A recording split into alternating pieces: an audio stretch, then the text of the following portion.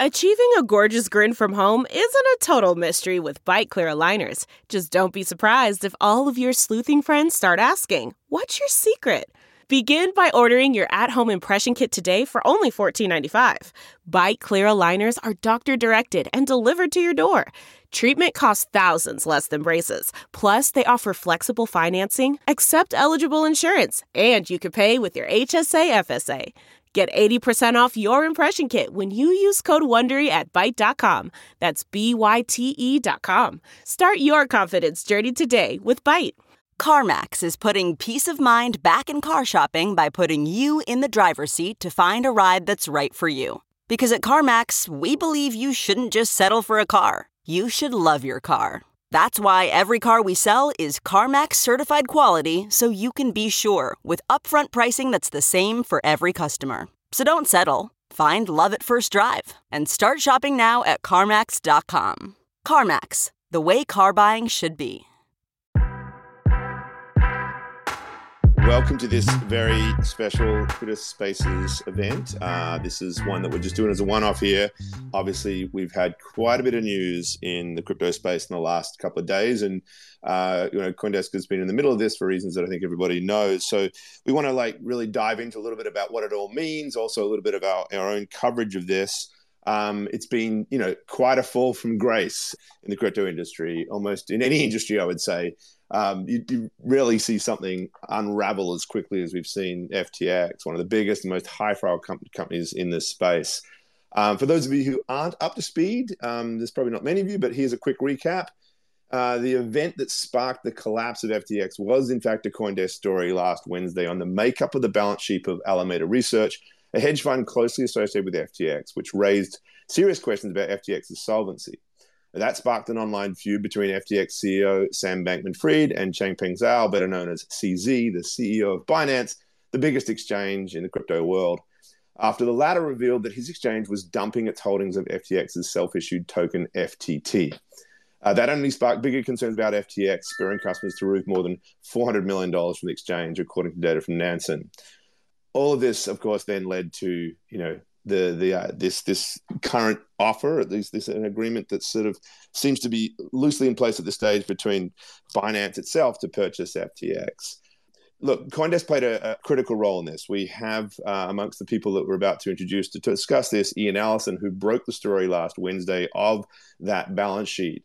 So I just want to put this out there because, journalists don't like to necessarily be the story. We like to cover the story. But of course, inevitably in this space, there's all sorts of speculation about our role in it and how we handled it, et cetera, et cetera. And we'll get into some of that as best we can. What I do want to remind people of just how very, very important independent journalism is and how important it is that transparency is brought to bear on every aspect of the crypto industry. We maintain that CoinDesk exists and has a vital role, as do other crypto media organizations in this space, precisely because there is a lack of transparency. And the more that we can bring sunlight to bear on all of this, the better it is for everybody. It's painful to see such fallout. And of course, people have lost money in this. But ultimately, if the best practices, the most transparent ways of dealing with assets is what comes out of it, we do believe, as do many others, that this is how this industry and how broadly the public's interest in it is served best. So we're going to get into all that. I just want to do a quick promo as well, just because it's part of my role. CoinDesk, as many of you would know, has a tremendous conference every year called Consensus, and it's coming out again in April in Austin next year, April 26th, 28th. And for listeners of this event, there is a discount code.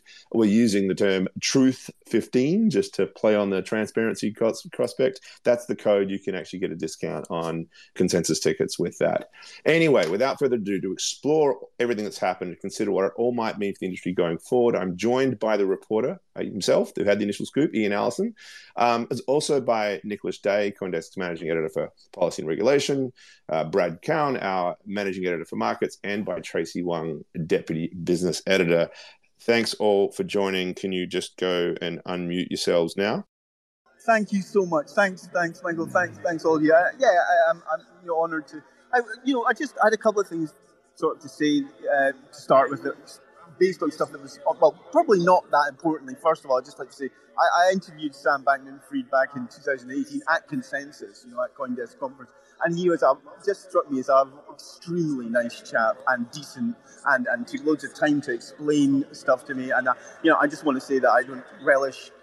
I'm not wasn't trying to take anyone down or anything like that, and I actually feel, sorry in a lot of ways. So just say that first. Second, and more importantly, we did get quite a lot of people saying, you publish this balance sheet, and my editor, who's a consummate professional, 15 years at Bloomberg, a guy called Nick Baker, agonized over this, and but the fact is, we told the person that shared it with us that we wouldn't do that. So that is, for everyone, why we didn't do that. We honored that. And lastly, and I think most importantly, this, I want to say on the record for everyone, this did not come from Binance. This balance sheet did not come to us via Binance. So just wanted to say all that to start with. Thanks, Michael. Yeah, that's great. I'm glad we got that out of the way, Ian. It's important to do so. Why don't you just break down a little bit about what you discovered, right? And why you realized that you had a big story on your hands when you sort of dug into the balance sheet and looked at these, particularly the FTT holdings. Yeah. Well, I mean, I can sort of just, in terms of sort of context, last month I was at a conference like this down in London. It wasn't as noisy as this. And I did a chat with a guy that I know speaks quite a bit, and he's some dealings with Alameda. He's deals with, and he said to me, kind of off the record, just in chat, it's a lot weaker than people perceive, that balance sheet. It actually is. They did have a absolute ton of money like last year, and now it's considerably smaller. And it was following that I did a call with another chap when I got home, and we were just talking about it. And he just dropped into the chat. He dropped into the chat at the document and said, "Look, here's really something more recent that you can have a look at," and all the rest of it. And I mean, at the time I thought, well, this is a scoop. This is probably something that's worth publishing and so on. And that's how that kind of happened. And for anybody who doesn't maybe grasp why it was significant, maybe talk through what the relevance of all of the FTT holdings on Alameda's balance sheet. Why was that a significant detail? Well, I spoke to a few people as well, and we were looking at this and saying to ourselves, there's an awful lot of what is essentially an exchange token on this balance sheet. We also had heard that it was being used as collateral by sort of Alameda, to borrow other cryptocurrencies and stuff. And it was, and the way that some people portrayed this, that they were sort of, we discussed it with them. They said, look, it's this story that's already exists, that Alameda has this uncomfortably close tie to FTX. This is like more of that. This is even more highlighting that fact that that Alameda was one of the main market makers on FTX, and this would never happen in TradFi. It shouldn't really happen anywhere. But that story, which was very well covered by Bloomberg, right? I think people were of the opinion that this is really taking this to the next sort of level. This is another, part two of that sort of thing. That's kind of how it was spilled out to us. Yeah, I'm going to dig into it later, maybe with Tracy and some others, about really the significance of what these exchange tokens and this sort of circularity almost of that relationship and why that's important. But before we do, Ian, I mean, and maybe because it's noisy, we can let you go in a moment. But just tell us, did you expect? I mean, did you realize how much of a bombshell story you were sitting on? Did you anticipate this kind of fallout? No. I can sort of vaguely remember when the editor hit publish, and I think I was just making some sort of lasagna or something. I was just that's it. That's fair enough. And I know I did, I didn't, and as I said at the start, I'm just doing my job. I really, it's not my intention to hurt anyone Sam or indeed any of his customers. So I was quite astonished. Yeah, I don't think any of us had any sense that this would go. And then when the CZ battle just made it interesting, but like it really was, and it's remarkable how fast these things can move. It really speaks to the kind of environment we live in. We live in a very fast-moving capital market environment, and obviously, suddenly opinions and ideas about the solvency or strength of a particular asset can change so rapidly. Ian, I'll ask you to go on mute for now if you can, so I can bring some others in. All right, Tracy. Yeah, so people talk about these almost like phantom asset concept about without placing judgment on it. And I don't think anybody's suggesting that there's anything untoward about what they were doing or illegal, but certainly creating this sort of this is circularity to the idea that the asset that the sister company is holding is that of the other company, and that just creates this sort of really potentially fragile environment. Can you talk to a little bit about why that mattered, and what really is the essence of the problem here? Yeah, the issue with the FTT tokens that we reported with Alameda's balance sheet is that, FTT is a highly illiquid token. It doesn't, trade. It's not, if you wanted to sell a bunch of FTT, you would likely just kind of move the market and, the price of FTT would kind of just plummet. And that's really an issue if you look at Alameda's balance sheet. And we saw that they had, as of June 30th, $7.4 billion worth of loans. Unfortunately, we don't know the breakdown of those loans and who the creditors are, but it was clear from the assets on their balance sheet that they held a bunch of FTT and other Solana and Solana ecosystem tokens that just weren't really liquid. And to what you say, Michael, about the idea of phantom assets, this actually is something that had to do with crypto tokenomics.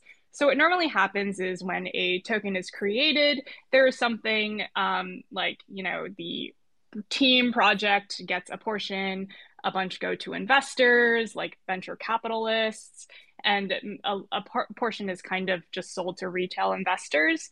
And if you look on any type of crypto, data website like CoinMarketCap or CoinGecko, you'll actually see two market caps. And so one market cap is called the circulating market cap, and that is kind of the number of the tokens in circulation. And then there's another figure called the fully diluted market cap. And so what happens when, a token gets launched is that a large portion of these tokens are locked up, which means they're completely illiquid. They have these vesting schedules such that, every 3, 6, 9 months, 1 year, they kind of unlock, and then they can be able to be sold onto, the market. So think of it as a little bit like how, it's kind of like token printing, essentially. And so when Alameda holds a bunch of these highly liquid tokens, a large portion of which are unlocked, that essentially just shows kind of how illiquid their balance sheet is. And so if they, when sometimes they use these tokens as collateral for loans, but if they were to default, the creditor, would likely not be able to recoup the full value of that collateral. So I think it kind of just shows that Alameda's balance sheet was kind of highly levered. Right. And speaking of the balance sheet, I mean, there was some critique or at least questions raised. Okay, did we capture the full story, that this was maybe just a partial balance sheet, and that there's another side to this that was not reflected in that? But that we were pretty confident this was a very strong reflection of the deal of that interrelationship, right? What were some of the signs that led us to that conclusion? As we mentioned in the start, we did reach out to FTX and Alameda for comment, and they declined to comment. And what they were able to kind of privately tell us is that, it is possible that this balance sheet just, is a portion of the picture. Alameda has multiple entities, like they have a venture arm, they have a trading arm. It's pretty common for all hedge funds and trading firms to kind of be broken up into multiple entities. But actually, the balance sheet that we viewed is labeled as consolidated balance sheet as of June 30th. And consolidated typically means that, it kind of aggregates all the entities together. Although we did acknowledge that, it is possible that they have other assets or that, the balance sheet was just, we didn't really know anything about their accounting practices at all. And so it is a possibility that there are more assets out there. But we saw that Caroline Ellison, the CEO of Alameda, tweeted in response. This was several days actually after the article came out that, Alameda had $10 billion worth of assets not reflected on the balance sheet that we viewed. What's unclear from Caroline's comment is, the liquidity profile of those 10 billion in assets, and if they have actually any liabilities to offset those assets. So those are still questions that, we don't really, the Alameda hasn't really responded to. And I would like to point out just that, if they really did have 10 billion and these assets were liquid, it seems like that, those assets could certainly be very useful at a time like now. Yeah, indeed. Is there another shoe to drop? Let's push this conversation a bit forward now, because there's the other side of it. Of course, is $8 billion in liabilities. I think is the number that was applied to the other side of the balance sheet there. Obviously, we don't know who those creditors are. We've seen sort of clearly with prior moments in this rather ugly crypto winter where, big players in this space, there's been exposure to that. We've had fallout across the industry. What could happen? I mean, what do we know? What don't we know? What's the conversation around exposure to Alameda at this point? Oh man, this is a loaded question.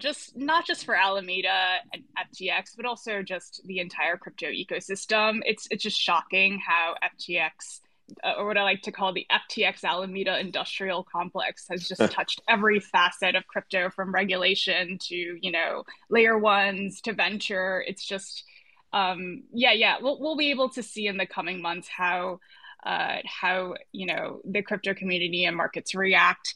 But specifically with Alameda, it is important to note that our balance sheet is of June 30th, and kind of almost 5 months have passed since then. But we can clearly tell from their balance sheet that they held a lot of Solana ecosystem tokens and unlocked Solana. In fact, if I did some quick mental math, they held approximately a third of all of the unlocked Solana tokens as of June 30th. We are seeing that in the markets right now with the price of Solana kind of tanking. I think the Solana ecosystem, out of all of the layer ones, are the worst hit from the outcomes of this event. Also, it's important to mention with, taking a step back, the rumored figure is that there is around a $6 billion hole for FTX. And, this is why CZ kind of stepped in and said preliminarily he might bail them out. But anytime you have a hole of that magnitude, and that's just for FTX, we don't know the current situation with Alameda. Anytime you have a $6 billion hole just kind of go poof, the money goes poof, there's going to be, shoes that drop. We know that any projects, any venture investments that Alameda and FTX Ventures invested in, usually VCs, they kind of, write a check. They sign a commitment with a project and they write checks in series of installments. It can probably be expected that any of the projects that they backed won't be receiving follow-up checks from FTX or Alameda. The Solana ecosystem, I think basically any of the assets that they hold, they're likely going to be experiencing a lot of sell pressure. Yeah. Okay, Brad, why don't I bring you in here, since you have from your perch, as markets editor, they're looking at this broad fallout. Like, what has it meant for Bitcoin and for all the broader assets in this, the whole crypto asset class? Is this one of those systemic risk, or everybody gets to slide with it? What's happening out there? Well, yeah. I thought Tracy did a great job of discussing. Initially this was just in the markets focused on this FTT token, and we saw a drop in that, and that was sort of, a sign of distress. But initially, Bitcoin and Ether really were holding up pretty strong. Bitcoin's been trading at whatever, 20K, 21K for the past, month or so. And there wasn't a lot of movement, but yesterday, as things got a lot worse, and it became clear just how dire the situation was at FTX, and there was appeared to be a deposit run in FTX, and it was just a classic scramble for liquidity, people just getting out of whatever they could. And, and we're seeing that again today. Ian scooped just out about Binance might be reconsidering, the deal after having a quick early look at FTX's books. And we're seeing a fresh dive in Bitcoin down below 17K now for the first time since November of 2020. We just put that story out. And so, we're now seeing the broader contagion to crypto markets. One of my colleagues, Jocelyn Young, reported on Monday that Sol, the Solana token, was another one that was might be in the eye of the storm, just because that was another, as Tracy put it, in some ways affiliated with the FTX industrial complex, the Sam Bankman-Fried industrial complex, and that one was getting hit a little bit on Monday. And the theory is just if Alameda needs to dump a lot of the stuff that to get liquidity, then that might be it's going to dump the stuff that's liquid, as firms do when they get in these situations. And so, and sure enough, Sol has really gotten hit hard the past couple of days. So, to answer your question, Michael, we really are seeing signs of broader market contagion now. Yeah, just to be clear, Bitcoin down 15% on the day, 17,106. Not happy. ETH 24%, 1,165. So clearly a very difficult time. And yes, let's just, Ian, if you're still with us, the latest story that you've had, talk us through a little bit about this. We had the big news of the letter of intent at least yesterday, but already one day later, it looks like, this might not go ahead. Binance strongly leaning towards scrapping the rescue. What can you update listeners on? Oh, hi there. Yeah. Was speaking to someone this morning. Very close to this deal, this proposed deal, and they were. They stopped short of saying this she's backing out and it's 100% not going to happen. But I think that was they were pretty much adamant that it wasn't. And there's some other bad stuff coming, according to some of these people I was speaking to, and shoes are dropping. Yeah, let's just. Yeah, it is, and I think Tracy said it well, that if you have a hole as big as this, there is always going to be fallout. All right, I've muted him. Brad, back to you. Just with that, giving people the context now, this development of this was just really just coming to light as we were coming out with Twitter Spaces, so you're getting this live, folks. What does this all do for the mood? Clearly we know that retail investors have pulled out. We've been reporting for some time that even as crypto winter took hold, though, there was still this sort of strategic investments that sees coming in and TradFi companies like gearing up through winter to maybe play a role in this space. Various announcements, BlackRock and Coinbase and so forth. Does this it does put a damper, obviously, on the mood, but does it change the trajectory of investment in crypto broadly? I would say it's going to have to. Yeah, we were just, we often look at it's the alternative.me's crypto fear and greed index. It's like a dial basically on a website, and it sort of tells you what the mood's like in crypto. And it's currently pointing to fear. And I was actually surprised by that, because I would think right now it's what we're seeing in the markets really looks like extreme fear. We were trading in this sideways regime of the markets. We were starting to see some altcoins going up. with Ethereum, people talking about the ultrasound money narrative and Ether becoming, harder money, post merge, and then all of a sudden this comes out of nowhere, and we're back on Bitcoin down below 17K all of a sudden, and and now people are speculating: is there another shoe to drop, or do we need to? There's a lot of chatter on Twitter. Do we need to go down to 13,000 where we're going to take out Michael Saylor, where he's going to have to capitulate? So, yeah, I think this definitely, pushes. I mean, who knows in crazy crypto, but I would think, as Tracy said, there's a big hole here. There's going to be a lot of fallout, just like it took us a while to get through all that pain from Three Arrows Capital and Celsius and, Voyager, all that stuff. It took a while to really kind of, chew through all that. And so I would guess, we're going to see another round of kind of chewing through the pain here.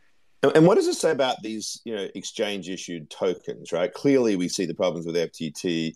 The feeling is that Binance's own token is different. CZ was very, very clear, it seems, yesterday in a tweet pointing out that it had not been used as collateral and it wasn't sort of backing up the balance sheets of other related companies or anything like that. But there's this feeling that these tokens are, printing money, creating this sort of false illusionary currency for the sake of beefing up impressions of value and so forth.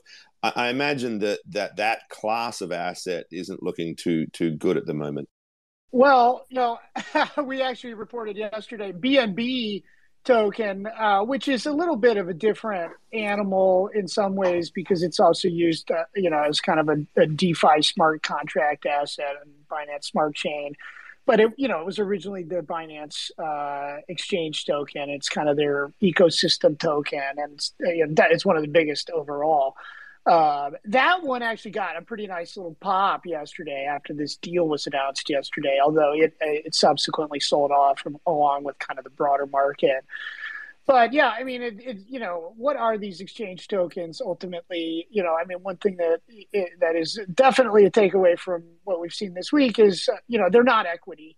They might actually trade alongside or parallel to equity, correlated with equity, but all these exchanges are private companies except for like Coinbase. So, there's no public equity price to point at. And so in some ways, these exchange tokens do kind of trade sometimes like equity, but they're not equity. They don't you don't have equity in anything. It's really just a function of supply and demand. I mean, they're just like tokens in an arcade in some ways. They give you discounts and you can buy 5, for $1 instead of 4 quarters, but that is ultimately what they are. But they trade on supply and demand for the tokens, which is like expectations of how well how much activity there's going to be in that exchange. And so, but, I guess if they're not widely distributed, widely held, they can be super illiquid. Yeah, I want to get Nick in a moment and maybe talk about some of the regulatory aspects of this, because this idea of them not being equity says something about them not being regulated as equity. But on top of that, I think there's real concerns.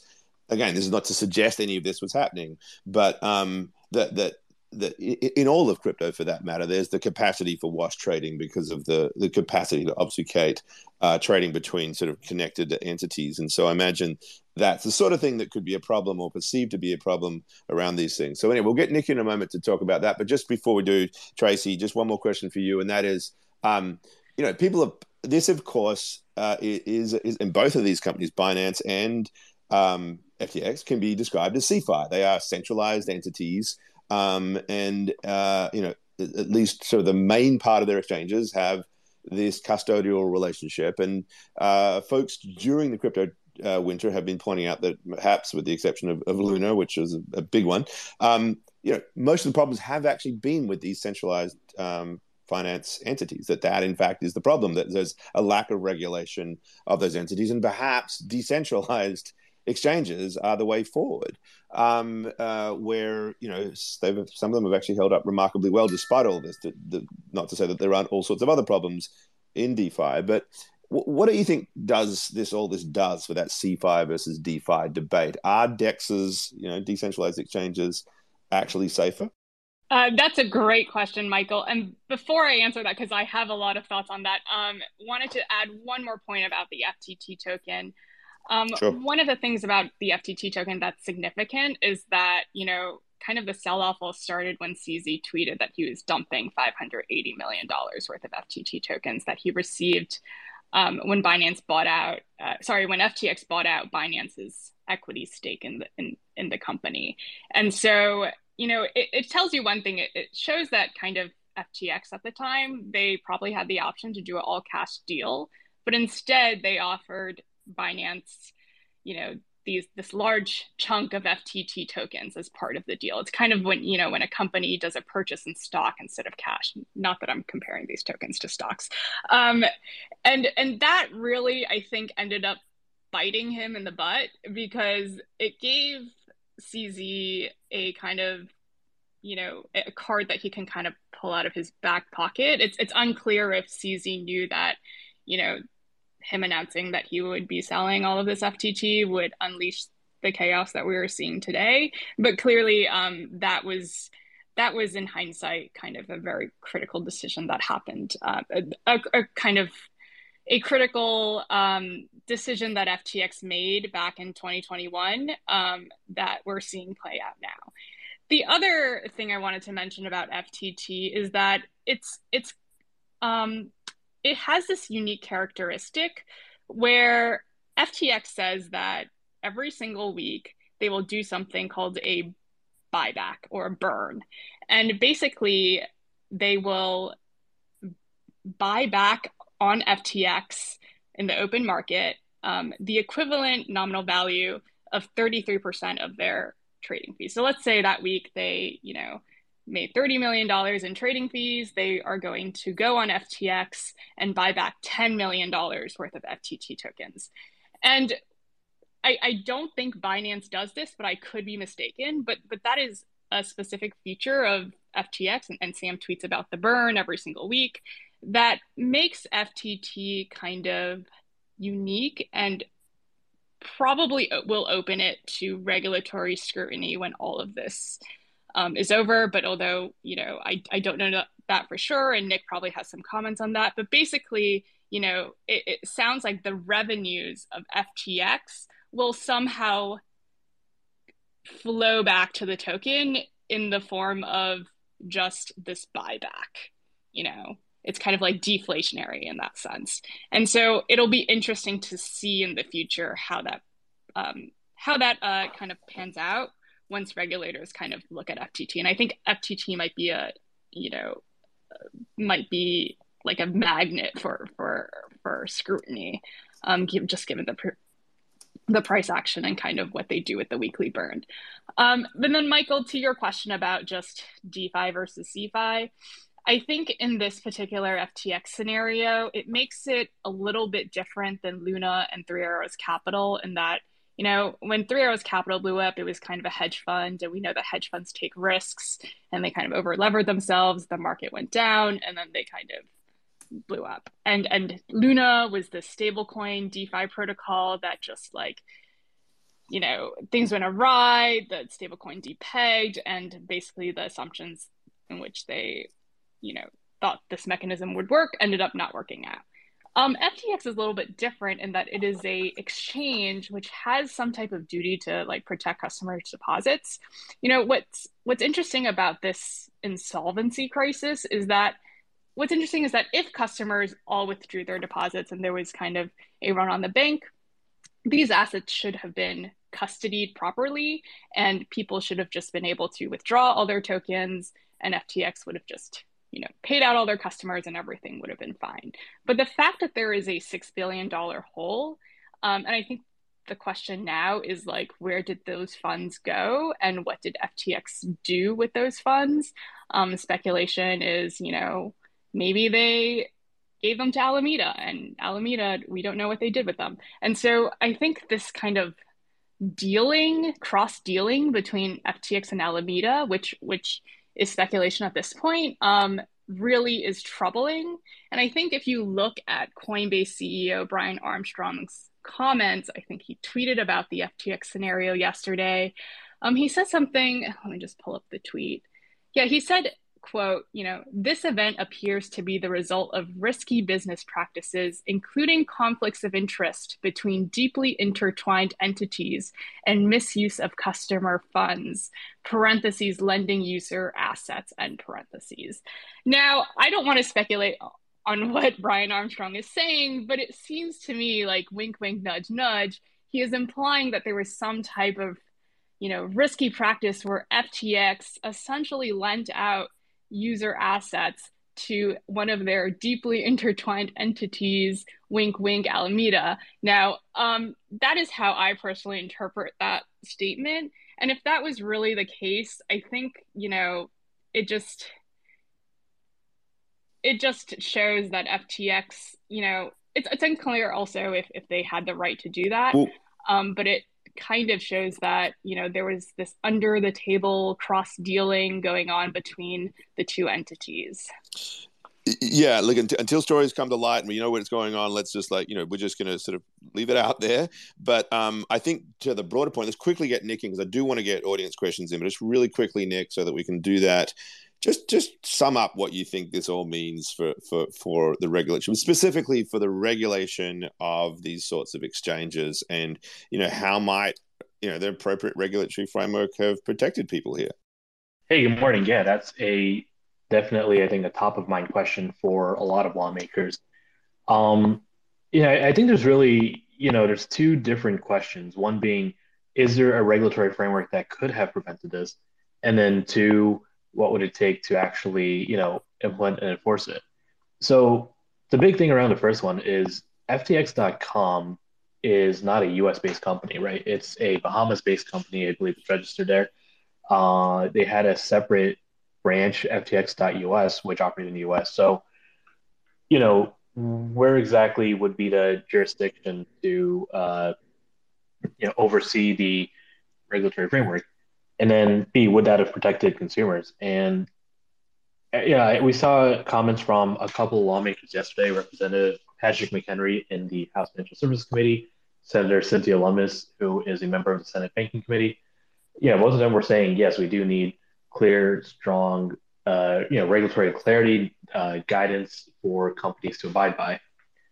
I think it's going to probably become a major talking point because, in addition to being a big company, SBF was, of course, also a major lobbyist, a major donor to political campaigns, and there's definitely going to be a lot of scrutiny around what he was doing and what he was advocating for, and whether or not that makes sense going forward in light of yesterday's revelations. Okay, great. Loads to unpack here. We've covered a lot of ground. I do want to open this up to audience here. We're blessed to have Laura Shin in the audience. I see here. Laura, I don't know if you're free to chat. If you'd like to, sent you a speaker request. Yes. If you want to jump in and ask a question, I'd go for it. Oh, well. Or a comment, whatever you'd like to say. I think so. As because you had sent me the request while Nick was speaking, and I was like, oh no, I missed it. So I didn't catch the very end of Nick's comments, but that's what I was wondering is essentially, I'm not sure exactly kind of, what the jurisdiction would be. Is it going to be the Bahamas? Does anybody know what the laws are there in terms of, whether or not, lending out customer funds is legal or not? I don't know if anybody's kind of drilled down into those specifics and knows basically which jurisdiction will apply, and if so, then what are the laws there that might come to bear in this matter. I think that's going to be we're going to see a lot of focus on that question in the coming days, I suspect. One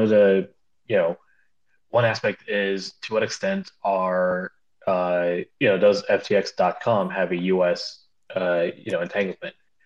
Is it sharing any funds or anything with FTX.US? Do they have any U.S. customers? Even despite the fact that FTX US is supposed to, handle all U.S. customers. I mean, some of the investors in FTX.com, I think, are based in the U.S. So if they want to sue or anything, they probably would have some kind of jurisdiction to try and go after FTX on a legal basis.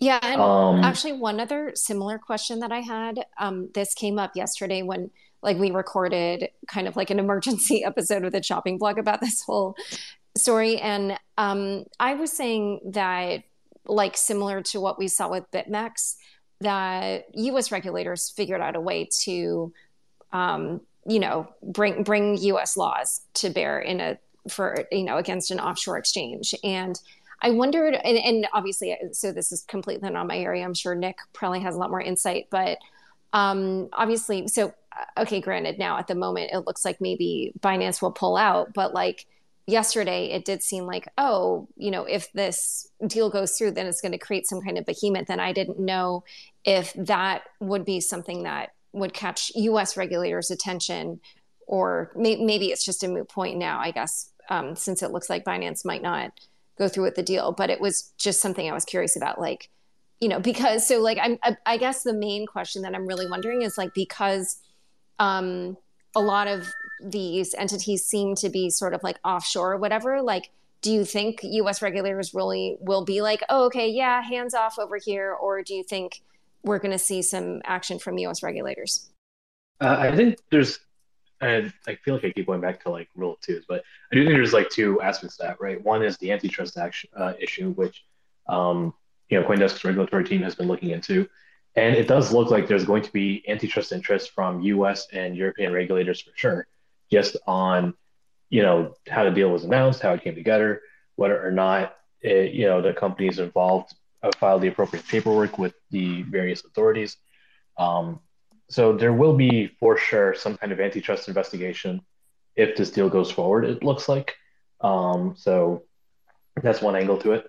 And the other is, is there going to be any kind of like national security concern, or, anyone who is watching the Twitter deal, not familiar, but has probably seen a little bit about the whole foreign investment committee that the U.S. has, where they can try and force foreign investors in companies operating or within the U.S. to sell their shares or otherwise block deals.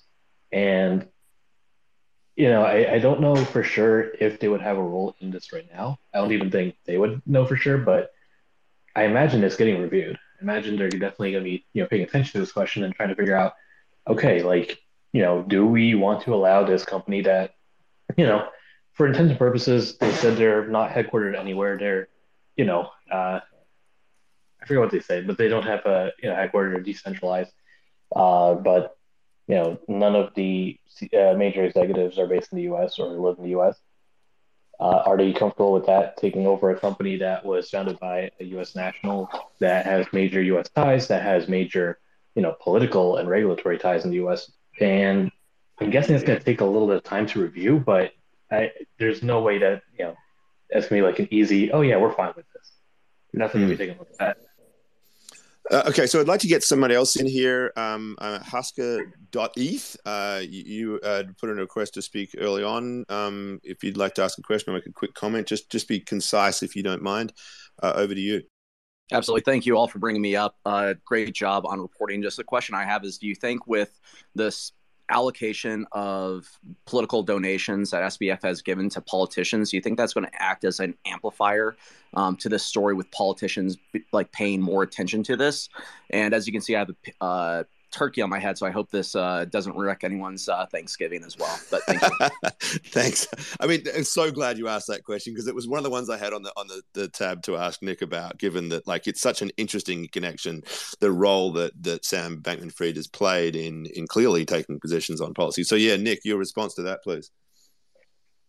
Definitely. I mean, at the very least, the fact that Sam Bankman-Fried was a prolific donor, and even some of his colleagues at FTX, Ryan Salam was a pretty prolific donor as well.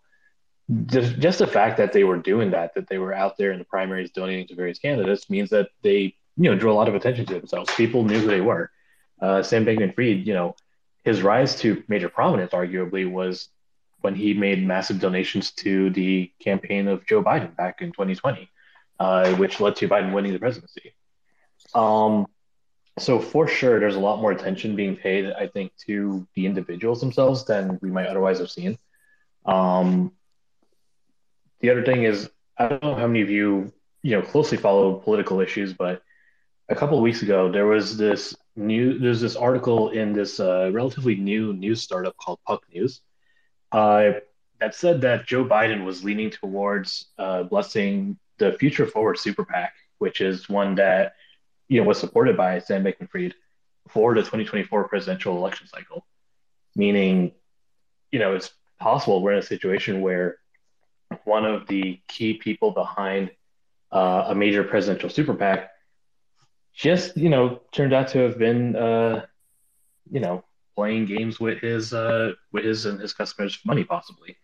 So I imagine there's going to be a ton of scrutiny just from any lawmaker, certainly any major politician who was involved in the election cycle this year, but also just anyone who's trying to figure out what do you do about this major donor who appears to have lost a massive chunk of his fortune and is publicly watching his company collapse. Yeah, I mean, people talking about wanting to put crypto on the slate and be front of mind in terms of legislators and Washington's interest generally, and I don't think they necessarily wanted this kind of scrutiny. Something else they were looking for. But I suppose also just to add a little addendum there, of course, Sam Bankman-Fried's apparent support for the DCCPA, the Digital Commodities Customer Protection Act idea, which some people saw, at least in terms of how it was initially apparently worded, as if it were to be pro CeFi, anti DeFi, to oversimplify perhaps. That of course also fed into a lot of this. I don't want to sort of say much more than that, other than there's a lot of interlinking kind of storylines here. Why don't we bring back a friend of CoinDesk here, Nate DiCamillo, who has put up his hand to speak. And Nate was formerly a CoinDesk reporter and is now at Quartz. So Nate, what did you want to ask or say? Over to you. Yeah, thanks, Michael. I wanted to stay on the regulatory train and then keep asking Nick some questions. Sorry, Nick. This is like when I talk to lawyers in traditional finance, like when things happen like this in the crypto space, whether it be like Celsius or now FTX. A lot of what this gets compared to is like the shadow banking that happened in the 2008 crisis. And the point that often gets brought up is like, and now shadow banks, they are required to report to the SEC. And of course, like Gensler, the current chair of the SEC, has wanted crypto exchanges to register with the SEC for some time. But I'm curious, Nick, if you have any thoughts as to like, beyond just registering with the SEC, what kind of things exchanges ought to report to the SEC in order to make sure that things like this don't happen in the future? Like what kind of requirements do you think lawyers or Gensler are interested in? Well, SEC Chair Gary Gensler has been pretty clear, I think. He really wants crypto exchanges to be treated like national securities exchanges. So all of the existing registration disclosure requirements that the NYSE or the Nasdaq stock exchanges have, Gensler wants something similar for crypto exchanges. So a huge part of that would definitely be kind of SEC's regime is heavily disclosure based. So having these companies say, okay, here's what's going on with our finances and here's what's going on with what we're doing, and basically telling the public, okay, here's all this information and do it what you will. The crypto exchanges have been kind of reticent, obviously, I think, to agree to this because first off, they don't want to deal with I think the expense and the whole, process of, sorting through that kind of regulatory requirement. They also, for cryptocurrencies in particular, it gets a little weird because, where a company issuing a stock might have, it's very easy to say, okay, well, here's the leadership, here are, the plans this company has, here's what they're projecting and all that. If you're treating a crypto as a security, then that gets a lot harder, especially if it's a crypto where you don't have an easily defined leadership. You don't, who's filing a proxy statement, who is telling the public, okay, well, generic coin is going to do XYZ in the coming quarter, and we project returns of, Y%. Like it gets a little weird, right? which is one of the concerns, or one of the chief complaints that the crypto industry has had around, uh, Gensler and before him Jay Clayton. So, it is I think a complicated question to answer. And then the other part is going back to what we were saying before about, just where exactly the jurisdiction is, because again, FTX.com, at least officially had no US ties. So if it's not operating in the US, you can't really, put a US framework on it. So this is, now we're starting to get into like the Financial Action Task Force territory and these other international agencies that are recommending that countries implement a, standardized framework so that everyone knows what's going on. And that's been kind of like this, this is a years long process, and we're not really seeing widespread adoption just yet. So, okay, thanks for that, Nick and Nate. How about we call in Daikayo Data, if you'd like to sort of ask your question or make a comment. Thank you. Yeah, I'm Dikayo. I run the DataFem podcast. I'm a crypto trader enthusiast myself, and I have worked. Thanks for joining. Yeah, thanks for having me. I just wonder, I know that y'all have a conference coming up in April in Austin, and I'm curious, I guess, how, in-person events might help to demystify all of, this, just, like it's easy to be mystified when everything happens online. And I'm wondering if that's the part of the goal of your conference. Oh, well, I think I can probably take that one best.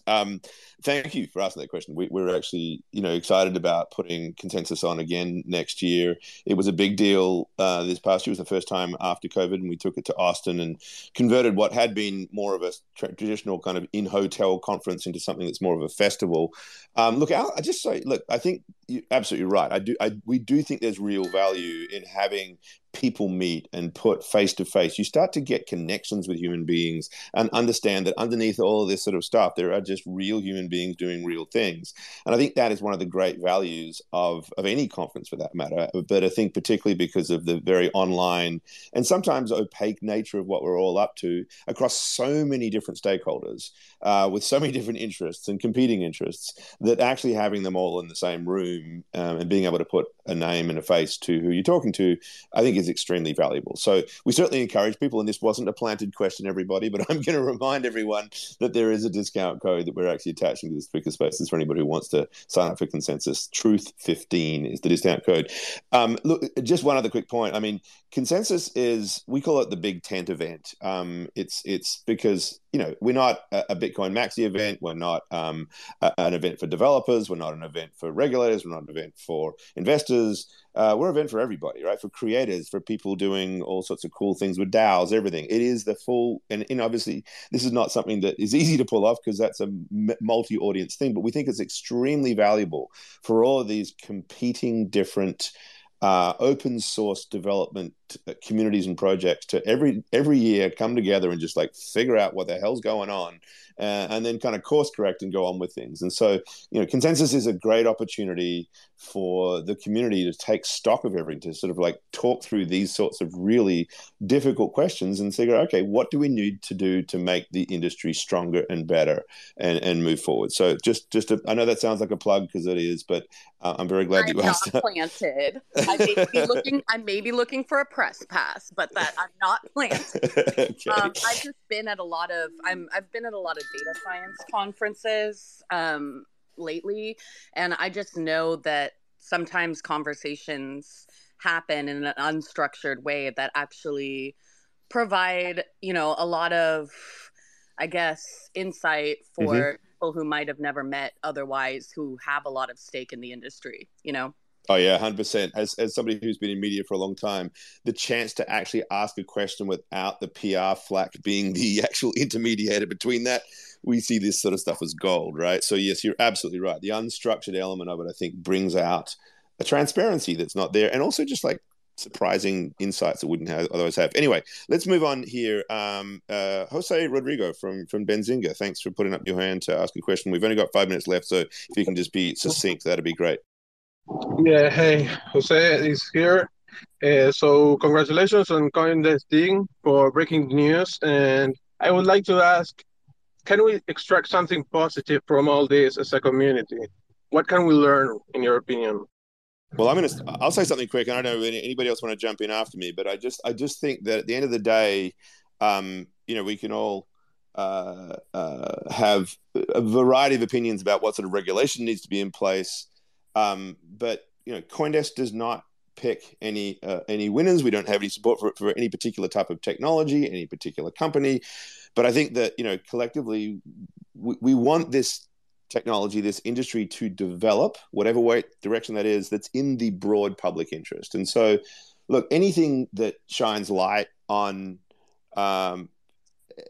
problematic behavior, problematic structures, and sort of asks serious questions about how it could be better addressed is ultimately for the strength of the industry. And so I think that the community can see that we can sort of talk sensibly, hopefully, and intelligently about the various alternatives. What ZZ is suggesting, Merkle tree reserves as being a solution for how exchanges should be more transparent, and we can discuss whether that's a good idea or not, right? But there's all sorts of ideas that will come out of this problem as to how to solve these issues. And moving that forward, I think, is ultimately in everybody's interest, as painful as the process is.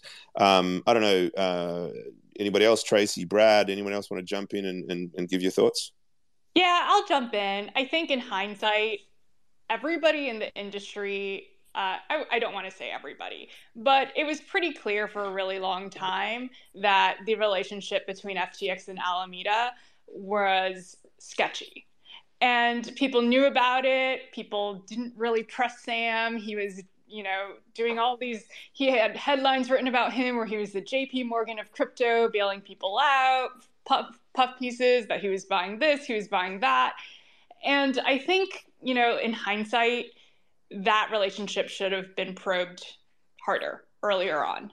And it was something that a lot of people in the industry knew about. Everybody just accepted that, they're separate entities. And in hindsight, I think that was a mistake.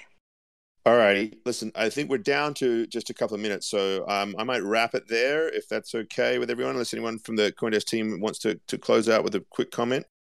More to come. Yes, more to come. And that's basically the message here, guys. Just keep. Thank you for your support. Thank you for joining this rich conversation. I wish we could have gone on for ages, and I'm sorry that for those of you who had your hand up and wanted to ask some questions, sorry we couldn't get to you. Look, there is more to come. As Tracy said, there's this huge hole that needs to be filled. That means there are shoes to drop. Take a look at Ian's story that ran this morning on CoinDesk about Binance and whether or not it may in fact pull out of this deal pretty soon. There's lots of different moving parts here. So please keep listening to CoinDesk TV podcast, and obviously coming to our website and reading our stories from people like Ian and Nick and Brad and Tracy. Thank you all for your support. We'll sign off from now until next time. Okay, bye for now.